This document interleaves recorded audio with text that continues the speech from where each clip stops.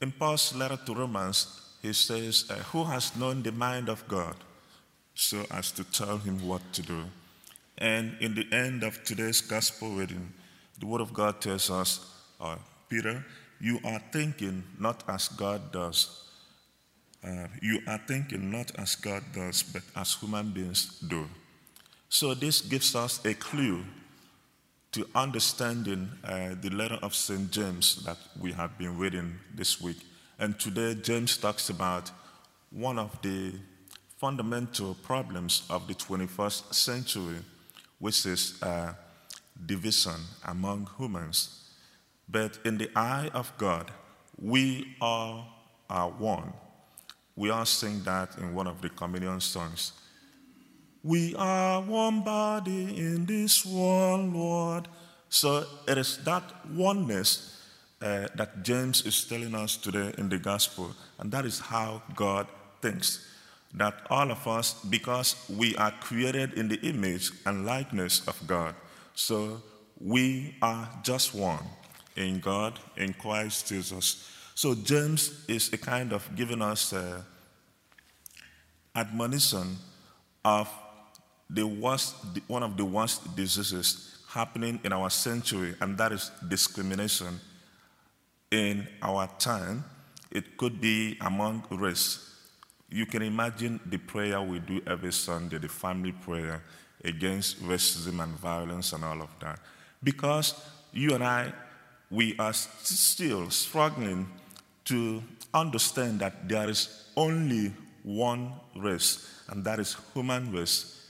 But because sometimes we do not remember that, we begin to see races, maybe Vietnamese or Filipinos or Africans or white or black or green or all of that. But consciousness of we are one human race, then we begin to respect and also treat every person intrinsically as human beings, to treat others, to recognize the intrinsic nature of the other person is to see their worth and not to see them in instrumental value, that is, using them as a tool to get what you want. Unfortunately, in this modern time, in various parts of the world, some, if not you and I, tend to use others as instruments for our own value, not recognizing their intrinsic value.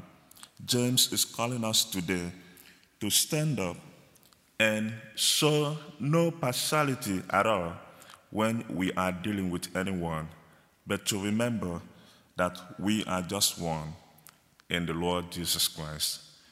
And how do we do that? It is not always easy to see class or to see party or to see group. It is not always easy, like not to see human beings congregating in their own lives, but with the grace and mercy of God. And that is where spiritual life comes in, to see that everyone is the same. We can only do that when we are close to His words, the words that inspire us to be better and to do better.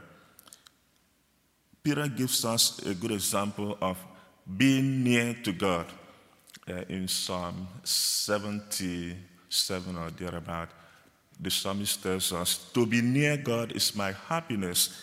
And Peter is able to make this confession that Christ is the Son of God or the Messiah because of this nearness. In ordinary relationship, you can tell about your spouse or your husband or your son or daughter or anyone, your colleague at work, because you are very close to them. And because we are close to them, we are able to make testimonies and say things about them. If we are not close to people, we only tend to say things that we heard from others. That is where misplaced judgment comes in.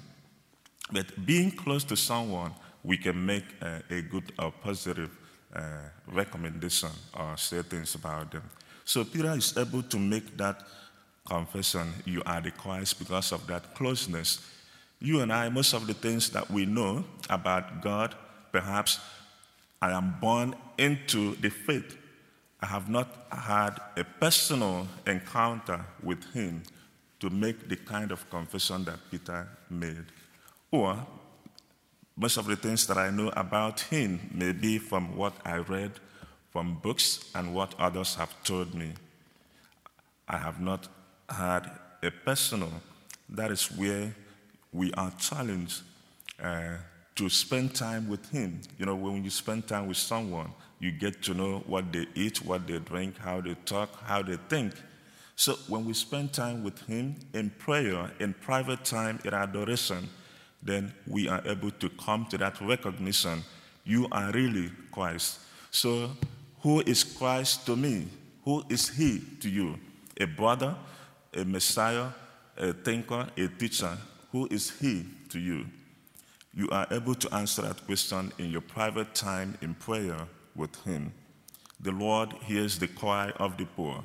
In that solitude, in that quiet moment, he will open to us, also enlighten us to understand his purpose and who he is to us. May God bless his words in our hearts through Christ our Lord.